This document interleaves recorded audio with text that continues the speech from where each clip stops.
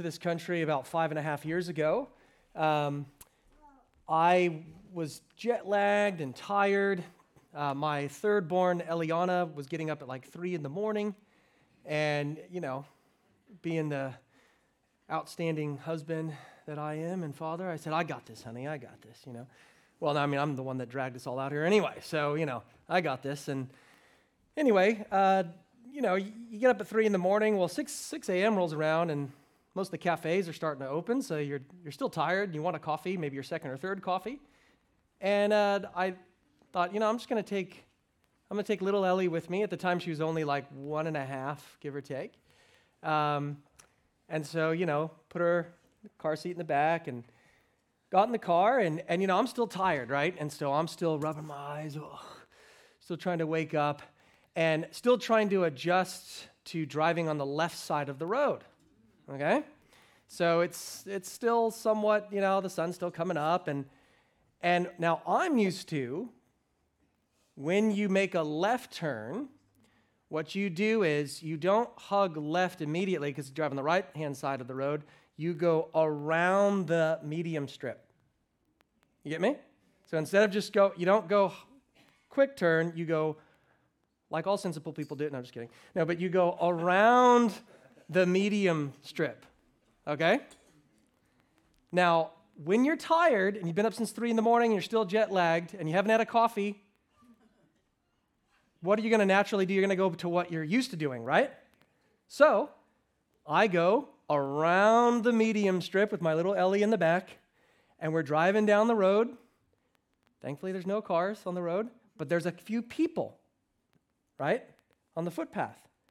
And some of them start going, and I'm going, hey, look how nice people are here, It's like, wow, this is, Aussies are so nice, It's like, hey, keep driving, trying to mess with the radio, Oh, this is interesting. That's another person waving at us. And then the penny drops. I'm on the wrong side of the road. And so what do I have to do? Chuck a Yui, right? So I quickly did a U-turn, and when I got to the cafe, I was chatting with the bloke there, and I said, oh my goodness. He's like, oh, you look tired. I said, oh, man, I'm like still kind of shooken up. We could have died. And this is Brisbane. It's not like there's a lot of people. Thankfully, there's no one on the road then. This is like on a Saturday or whatever it was. And so he said, oh, yeah, you had to chuck a Yui, didn't you? And I was like, sorry? Yeah, chuck a Yui. And I was like, no comprende español, señor. I don't know what. And I said, oh, Yui, you mean like do a U-turn? I was like, that's so creative. Like chuck a Yui. I love it. I think I'm stealing that one, right? And so I was thinking about it though. Life is like that. We are actually, in reality, we're born God-hating. We're born depraved, and we like to go our own way. In fact, we insist on it, but here's the deal. The end of that road leads to destruction. There's oncoming traffic, as it were. We will die. That's why Christ calls us to chuck a Yui, turn from our way, turn from our sin, turn from even trusting in ourselves that, we got the right way, we're good, we're nice, we have good intentions. Chuck a Yui and turn to him. And today, that's what we come to in the book of Jonah, is this idea of chucking a Yui, of doing this thing called repentance. In fact, if you look at Jonah chapter 3, verse 10, I realize that we're going to go through it chronologically, but there's a little tail piece that's key to understanding this whole chapter. Notice the little interpretation, the explanation of this whole chapter in verse 10. When God saw what they did, that being the Ninevites, they chucked a Yui, right? How they, notice, turned. You see that word? That means shav. It means to turn, literally. That's just, it's to do a turnabout, to chuck a Yui. When they turned from their evil way, God relented of the disaster that he said he would do to them, and he did not do it. That is repentance. repentance. Now, I'm not sure what comes to your mind when you hear the word repentance. Maybe in today's culture, it's a loaded phrase. You might imagine someone outside of a stadium screaming at people with a sandwich board, repent, right?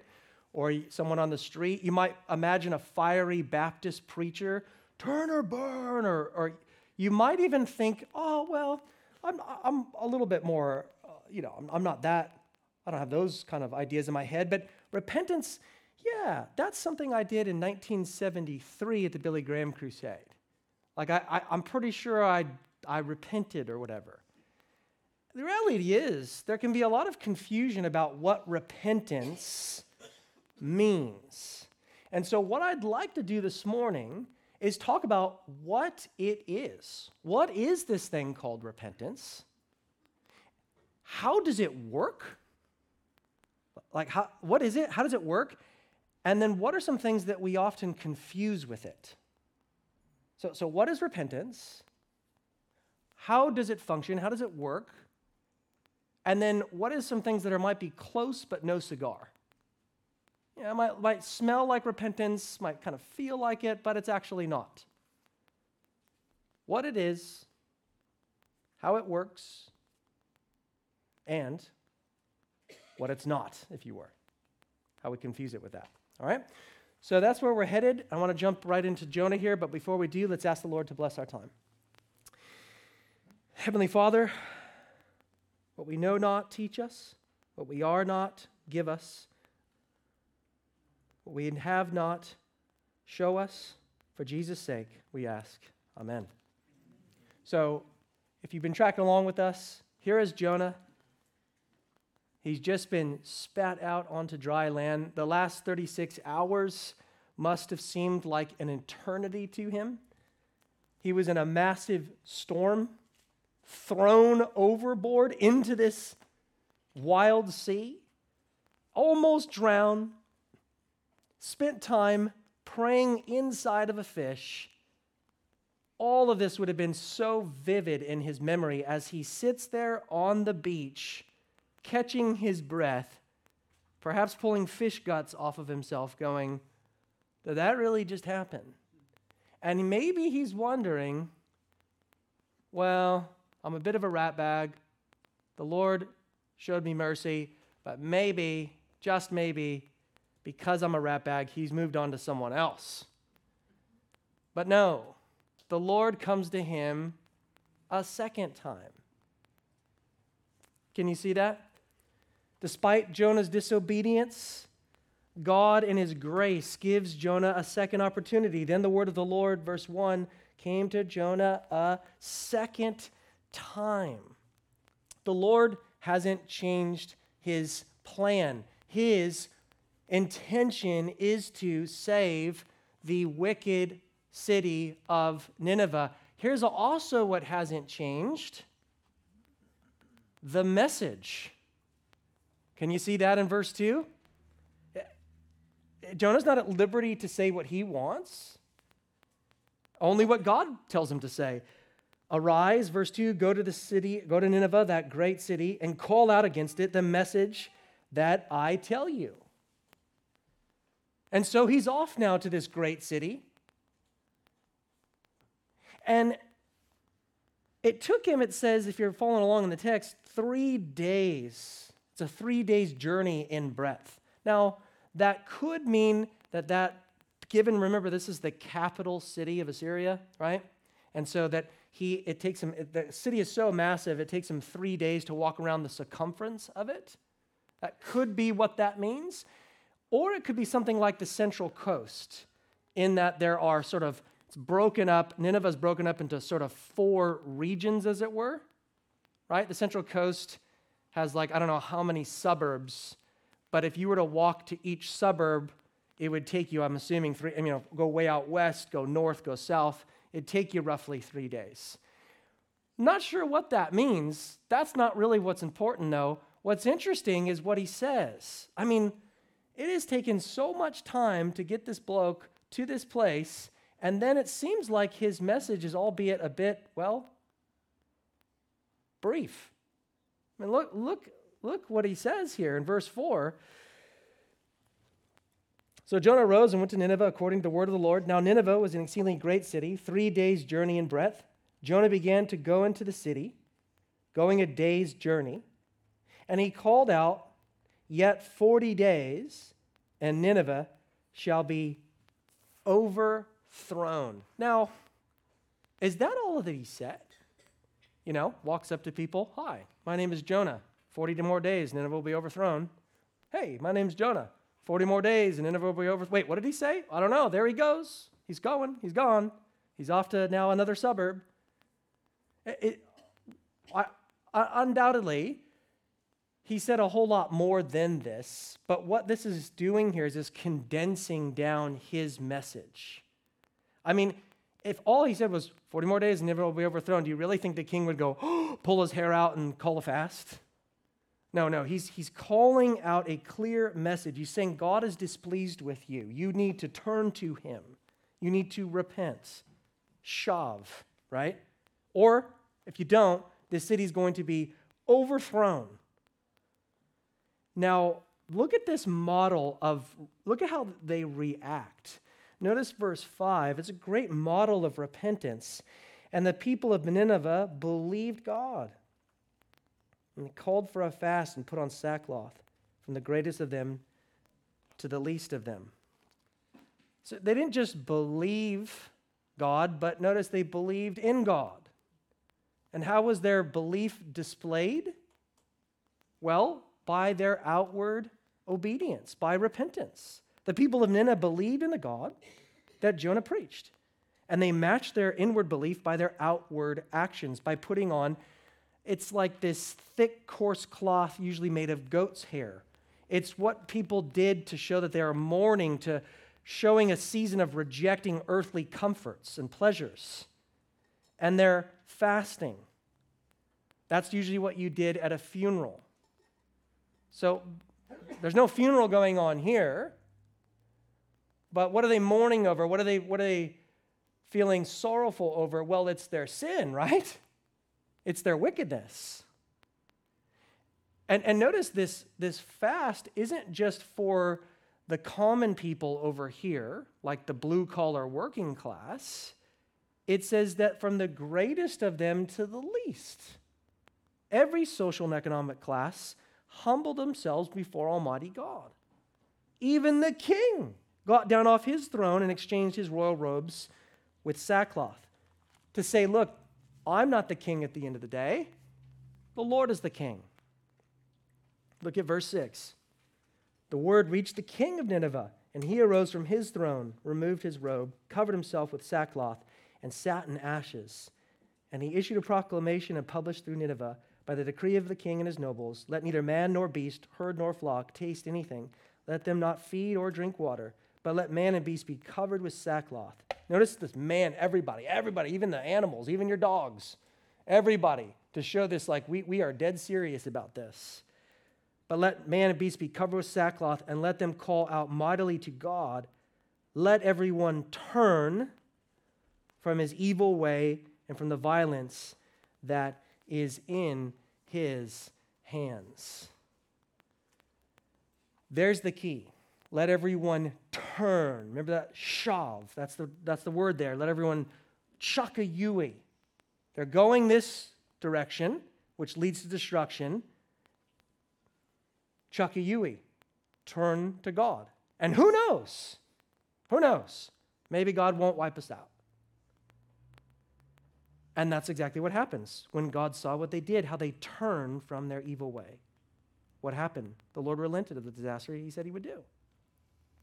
So repentance, as Dan was just talking about, guys, remember the flip out illustration.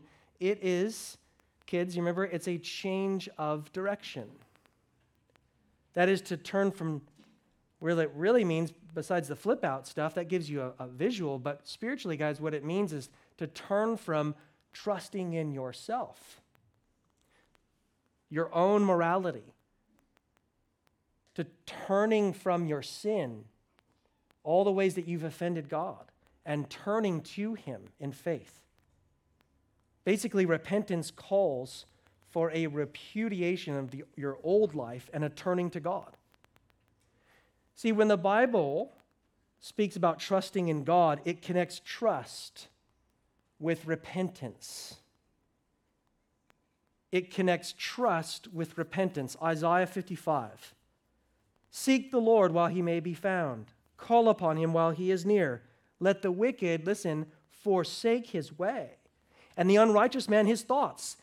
Let him return to the Lord, that he may have compassion on him, and to our God, for he will abundantly pardon. You see how here both repentance from sin and coming to God for pardon, you see how they're mentioned together there? They go hand in hand. Or take a New Testament example. You're like, well, that's the Old Testament. Okay. Paul loved this church in Thessalonica. He loved this church. He raved about them. And one of the things that he says, why these guys were so awesome, not so much them themselves, but he says this in Thessalonians 1:9, you, referring to the church there, you turn to God from idols. You see that? Turn. You chucked a Yui. You turn to God from idols to serve the living and the true God. You turn to God from idols, and the turning to God involved the abandonment of idols. You guys didn't synchronize your idolatry with Christianity. You get that? You didn't say, well, we're going to accept Jesus as Savior and maybe in 20 years accept him as Lord. We're going to hold our idols in one hand and our Bibles in the other. No, he says you chucked your idols in the bin. And that's why I could say to you guys, the church there, you actually get this. You get the gospel. Now, this is all throughout the pages of Scripture. Let me show you an example that might actually surprise you. Go way to the left in your Bibles to, still the Old Testament, the book of Judges. It's a fascinating book. I mean, my goodness. If you made it into a movie, it'd be rated R at least. And in this season, the nation of Israel has entered into the promised land. They've not kept the covenant. And because of that, God, yet instead of wiping them out, in his grace is actually sending him these deliverers, these judges. And these judges, which means a deliverer, a type of savior, they're not a judge in the sense that they have like a gavel. They're judge in the sense that they're like a military leader. And so they're pushing away the enemies. And each judge progressively seems to get worse in the book. It starts off with like a pretty good judge, decent guy, and then it just goes downhill to the last judge is Samson, right? A womanizing, lying, horrible person, right? Fabio of a man, right? And so here in Judges 10, to sort of capture God's, I guess, disposition towards his people here in Judges 10, and it's a great reminder of chucking the idols in the bin, actually turning from sin. Judges chapter 10, verse 6. The people of Israel again did what was evil in the sight of the Lord and served the Baals and the Ashtaroth, the gods of Syria, the gods of Sidon, the gods of Moab, the gods of the Ammonites, and the gods of the Philistines. And they forsook the Lord and did not serve him. So the anger of the Lord was kindled against Israel. And he sold them into the hands of the Philistines, into the hands of the Ammonites, and they crushed, look at this, and they crushed and oppressed the people of Israel that year for 18 years. They oppressed all the people of Israel who were beyond the Jordan in the land of the Ammonites, which is in Gilead. 18 years they were oppressed. 18 years. May 2005. Since then, I wasn't even married. I didn't even have kids back then. I was engaged, so I was happy. My wedding day was coming. I mean, like, I was still very young, like 18 years. Some of you weren't even born 18 years ago. Some of you were kids 18 years ago. From that time, since May 2005, Australia has been surrounded by all of these, I'm metaphorically speaking here, been surrounded by these enemy nations who are taking your money and oppressing you. That's a stitch up, right? I mean, you have no idea. This nation's never even ever experienced, like the closest thing was like World War II when Darwin or something was bombed and things like that, but there's nothing like that for 18 years. This nation's never even experienced anything like that. I've never experienced anything like that. For 18 years, they're crushed. Why? Because of their sin. The Lord's using the club of these other nations. And so, how are they going to react?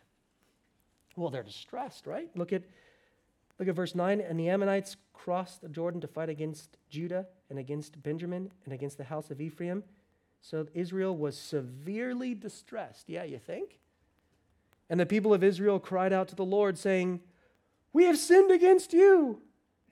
So they know what they did was wrong, right? They know this is not just a stitch up randomly. This is not just, you're a bit unlucky. No, for 18 years, this is our fault. So they acknowledge that we've sinned against you, God, and we served the Baals. Verse 11, and the Lord said to the people of Israel, now, this might just blow your mind.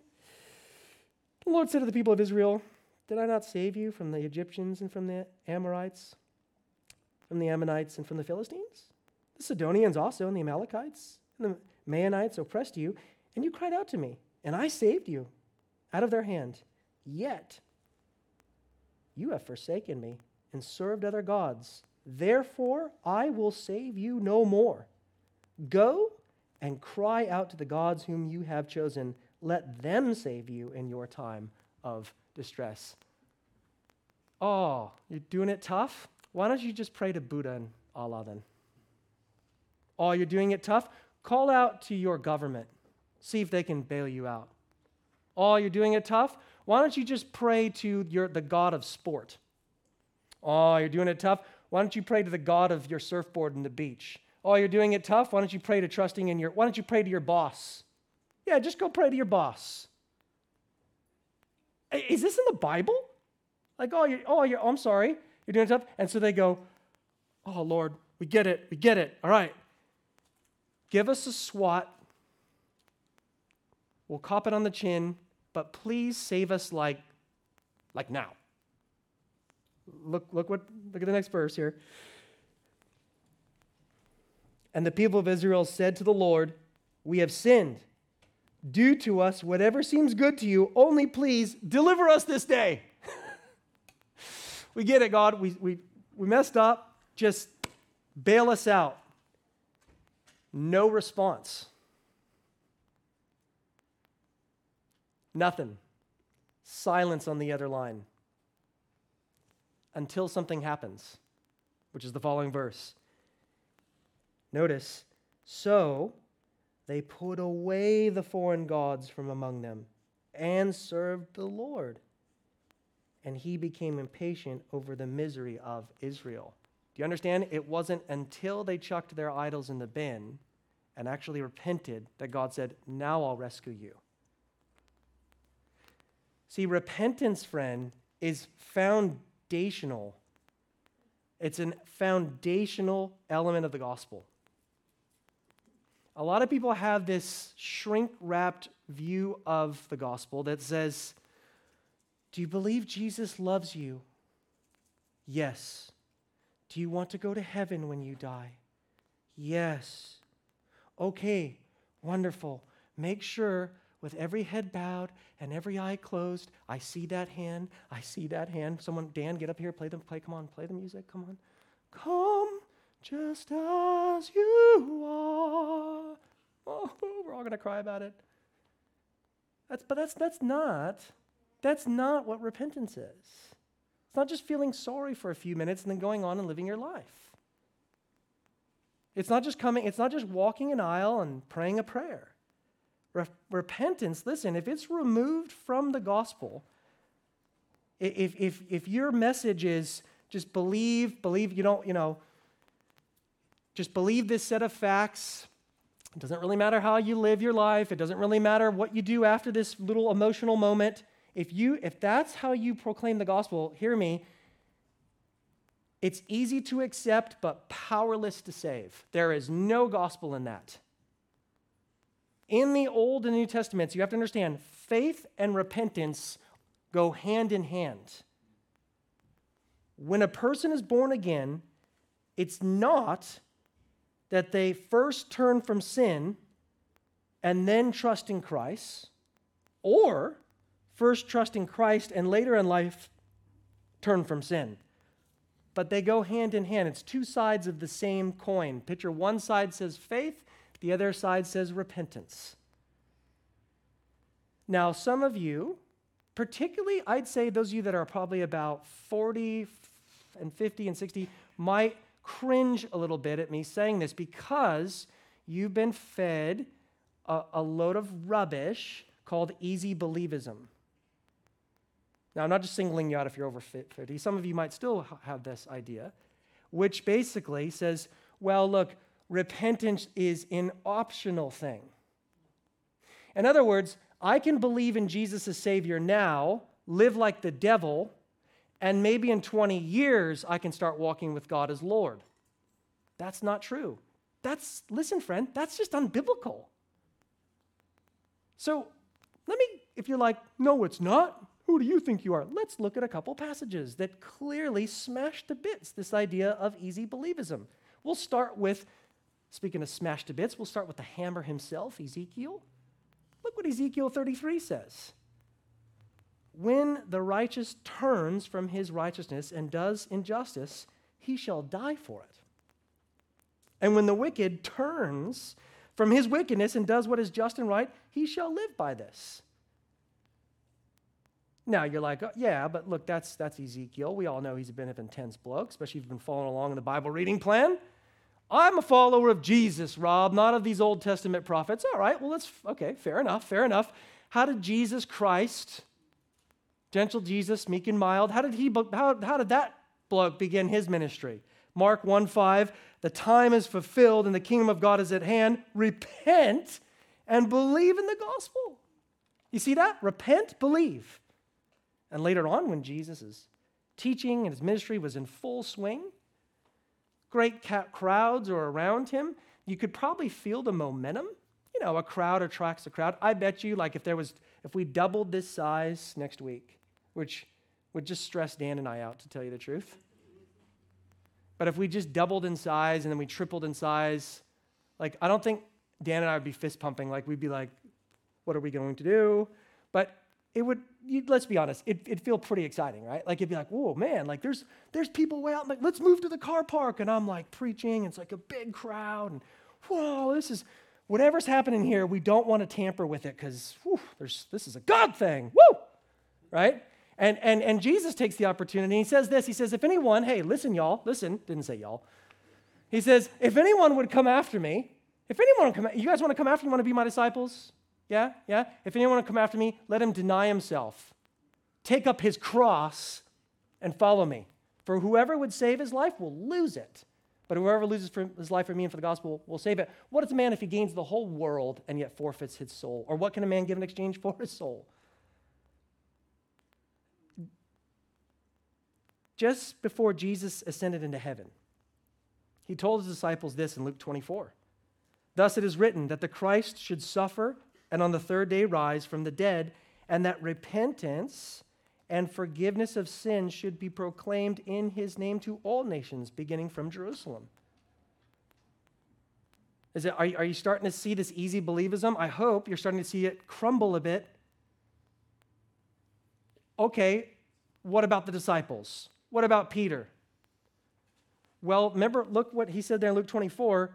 Notice, beginning from Jerusalem, well, lo and behold, not long after this, one of his disciples who heard Jesus say this exact words was himself in Jerusalem preaching on the day of Pentecost. It's Peter. And God worked through Peter and through his sermon. And it says that when the people heard Peter preach, they were cut to the heart. And they said to Peter, what must we do to be saved? Peter's response, walk an aisle. Pray a prayer.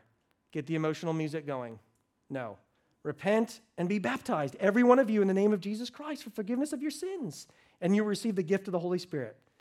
Are you starting to see that repentance is not an optional add-on? It's essential to the Christian faith, in the Christian life and identifies those who have been born again. But hear me clearly, we are not saved by our repentance, but our repentance gives evidence to the fact that we have been saved. We're not saved by our repentance, but repentance displays we actually have been saved. Maybe it's helpful if I give you a quote from Grudem, which I often do around here. Wayne Grudem has a helpful little tidbit here, and he says this about repentance. He says this in his systematic theology on repentance. He says, when we realize that genuine saving faith must be accompanied by genuine repentance for sin, it helps us to understand why some preaching of the gospel has such inadequate results today. If there is no mention of the need for repentance, sometimes the gospel message becomes, believe in Jesus Christ and be saved, without any mention of repentance at all. But this watered-down version of the gospel does not ask for a wholehearted commitment to Christ. Commitment to Christ, if genuine, must include a commitment to turn from sin. Preaching the need for faith without repentance is preaching only half the gospel. It will result in many people being deceived, thinking that they have heard the Christian gospel and tried it, but nothing has happened. They might even say something like, I accepted Christ as Savior over and over again, and it never worked. Yet they never really did receive Christ as their Savior, for he comes to us in his majesty and invites us to receive him as he is, the one who deserves to be and demands to be absolute Lord of our lives as well. When Jesus Christ, friend, walked up to a bunch of bogan, rough fishermen who were probably dropping F-bombs, what does he do? Hey, guys, bow your heads, close your eyes. Can you ask me into your heart? Can I be your personal Savior? No. Come and follow me. Burn your boats, guys. Take up your cross. Repent. Turn to me. You understand that following, that turning to Christ, it never stops. It's ongoing. It was for them, and it's for any disciple of Jesus today. There should be a regular brokenness over our sin and a turning to God because of it. Most of you have heard the famous 1 John 1:9, if we confess our sins, he is faithful and just to forgive us our sins and purify us from all unrighteousness. Listen carefully. Don't just have the familiarity of that text because you heard that in a Baptist church once, right? Or somewhere else and you go, yeah, cool. Or you heard Billy Graham spit that out once. If you confess your sins, he's faithful and just to forgive you your sins. You hear the pluralness? It's an ongoing contrition, brokenness, turning from your sin. Spurgeon helpfully said, we never leave off repenting because we never leave off sinning. We never leave off repenting because we never leave off sinning. That's why we need to preach the gospel to ourselves daily. Yes, even you that have been a Christian for a long time, because a lot of people think that the gospel is simply and only what non-Christians must believe in order to be saved. But then you move on to the deeper things, right? The big stuff, the moral challenges and the how-tos of discipleship. But listen, once God rescues sinners, his plan isn't to steer them beyond the gospel, but to move them more deeply into it. The gospel, in other words, isn't just the power of God to save you, it's the power of God to grow you once you're saved.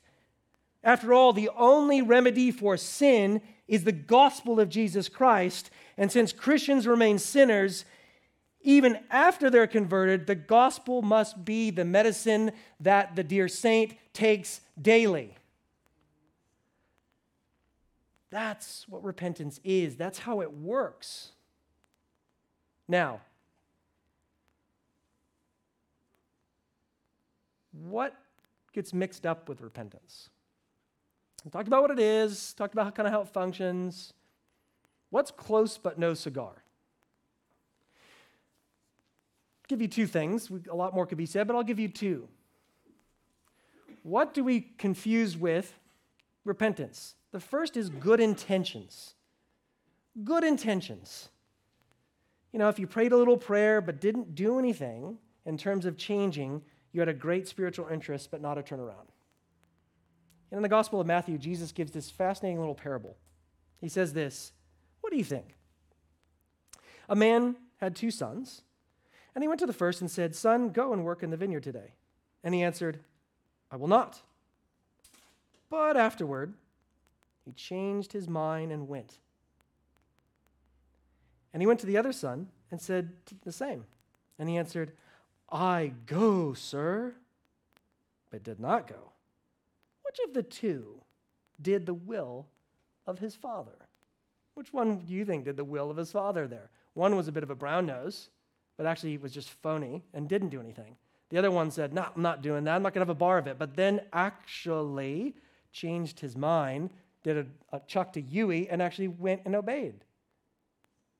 Good intentions are not the same thing as repentance. You might have great intentions to drop that sin that's in your life. But just because you have good intentions to drop the sin in your life isn't the same as actually doing it. Oh, I hope to do this one day. Yeah, when? One day. It's not the same. And we can become, as sinners, as depraved people, very, very comfortable with mañana, meaning tomorrow. Mañana, mañana, mañana, mañana when it comes to repentance. I'll do that later. I'll do that later. I'm just not in a healthy place right now, so I'll do that later. Look, I'm real chock-a-block right now with work, so I'll do that later. Jesus says you repent today. You chuck a Yui today. The other thing we can confuse with repentance is feeling bad, feeling sorry. Often when we feel bad about it, we consider it done and dusted. We've repented. But if you think about it, the rich young ruler went away sorry. You remember Jesus? The rich young ruler comes to him and he goes, "I'll follow you." And Jesus says, "Hey, look, that's great. Go sell all you have and follow me." And he went away sorry. But that sorrowfulness wasn't actual repentance. Notice he spat the dummy. He actually walked away from following Jesus. It's not like, and Jesus points at that bloke and says, "Oh, how hard it is for the rich to enter the kingdom of God." And he's not going, "Oh, but this guy's the exception." It's the opposite. He's saying, "Look at this guy." I mean, the guy feels kind of bad. He's kind of, kicking rocks probably. "Oh man, I thought I could have my cake and eat it too." And Jesus goes, "See, so hard, so difficult for people that just feel bad about things, but they don't actually turn." Repentance is not just, feeling bad about sin or even shedding a tear about it. No. Unless it's coupled with a sincere decision to forsake your sin and to walk into obedience of Christ, you're actually deceived, friend. You actually think that just because you felt bad about something, you've actually repented. Sometimes we're often quite good at conviction, but lousy at application. Right? We're often quite quick to feel bad. "Oh, I feel really bad. I feel really bad." And most human beings, not all, but most human beings have somewhat of a conscience, right? They feel like, you feel bad, like, "Oh, didn't give my mom a Mother's Day card today," or whatever it might have been. "Oh, I feel bad. Well, the way you can do it next year is just, actually give her the Mother's Day card, right? Imagine you keep going to your mom.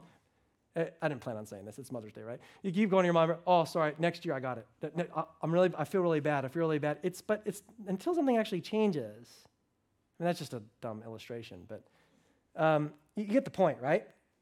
Or if you feel bad, it's the same thing in a marriage. I felt really bad because I was short with my spouse. And you say to them, "Oh, I just feel really bad." Well, that's nice. Maybe I'm sorry and don't keep doing it. Well, but I feel bad. That's nice. Good. Stop doing it. You see what I mean?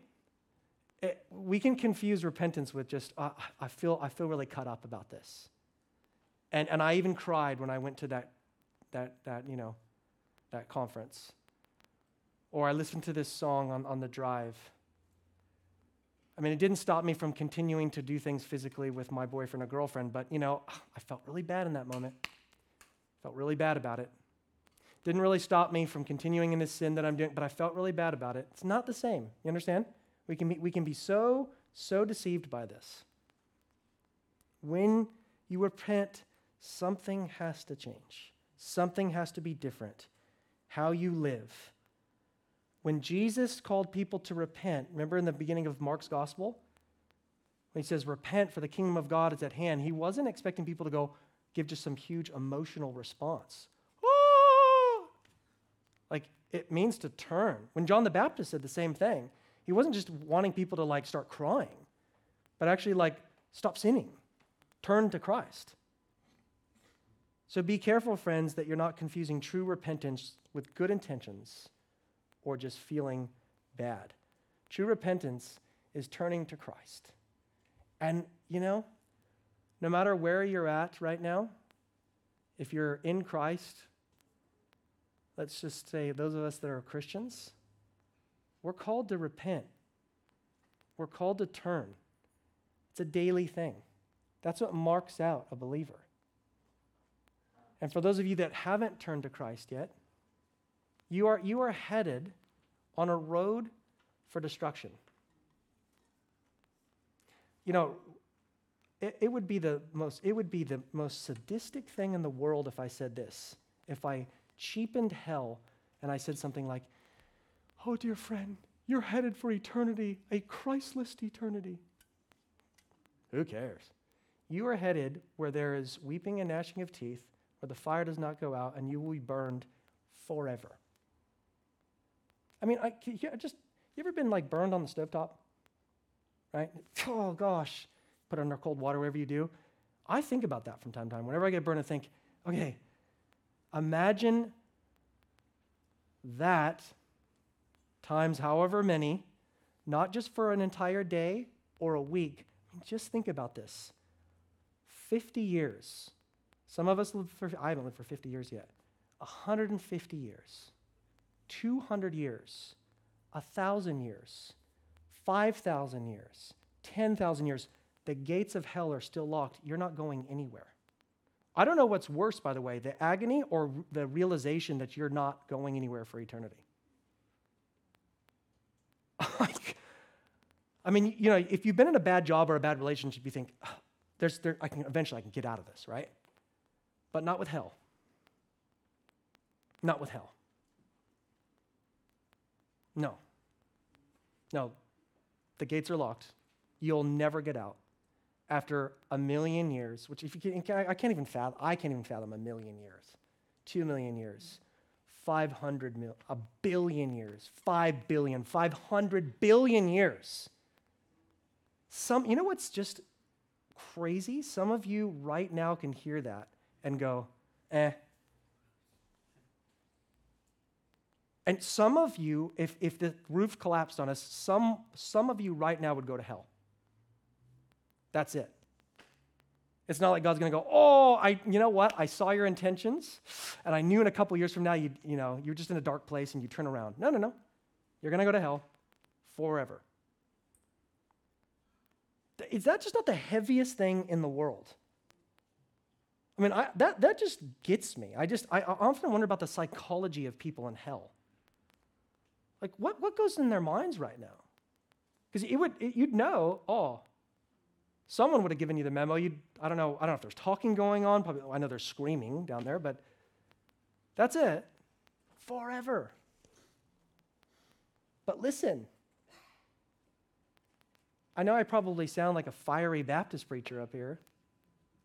I'm a Baptist, but Baptistic. You don't have to.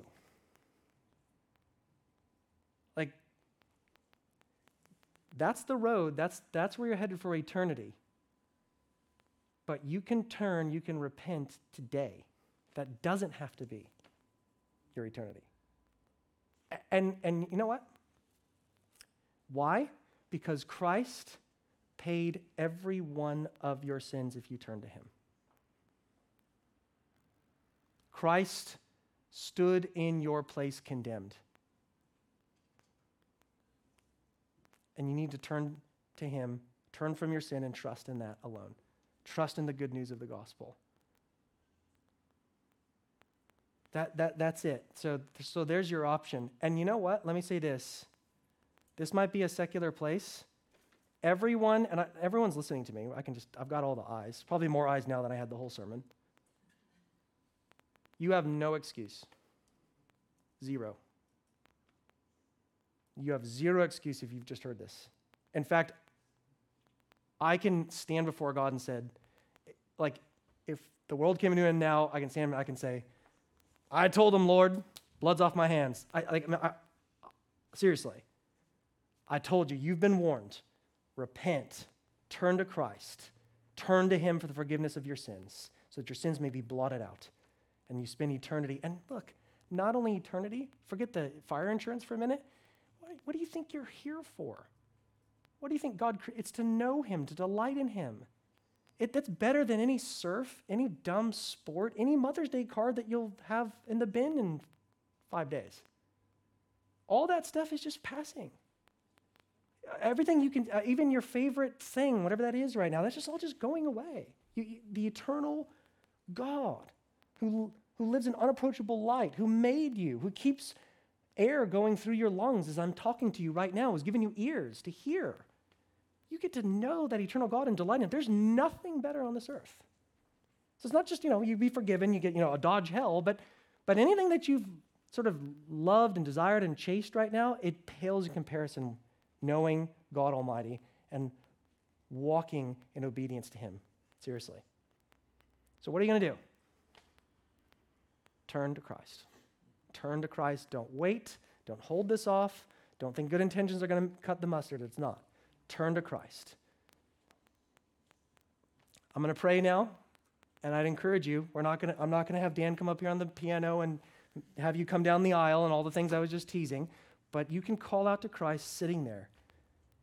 You can, as I pray, you can turn to Jesus. So let's pray.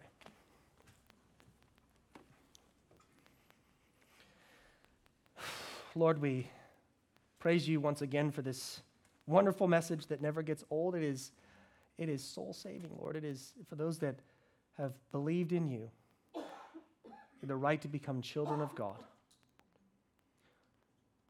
And Lord, we know that there are people here that in their own pride and stubbornness, whatever the situation might be, their love for comforts, they have yet to turn to you. Lord, would you grant them repentance now? They'll never do it on their own. We pray, Lord, in your sovereign grace that you would work a miracle even now. Lord, enable them to cry out to you, that you would save them and regenerate their hearts. Lord, for those of us that are saved, what a wonderful reminder that repentance is not a one-off.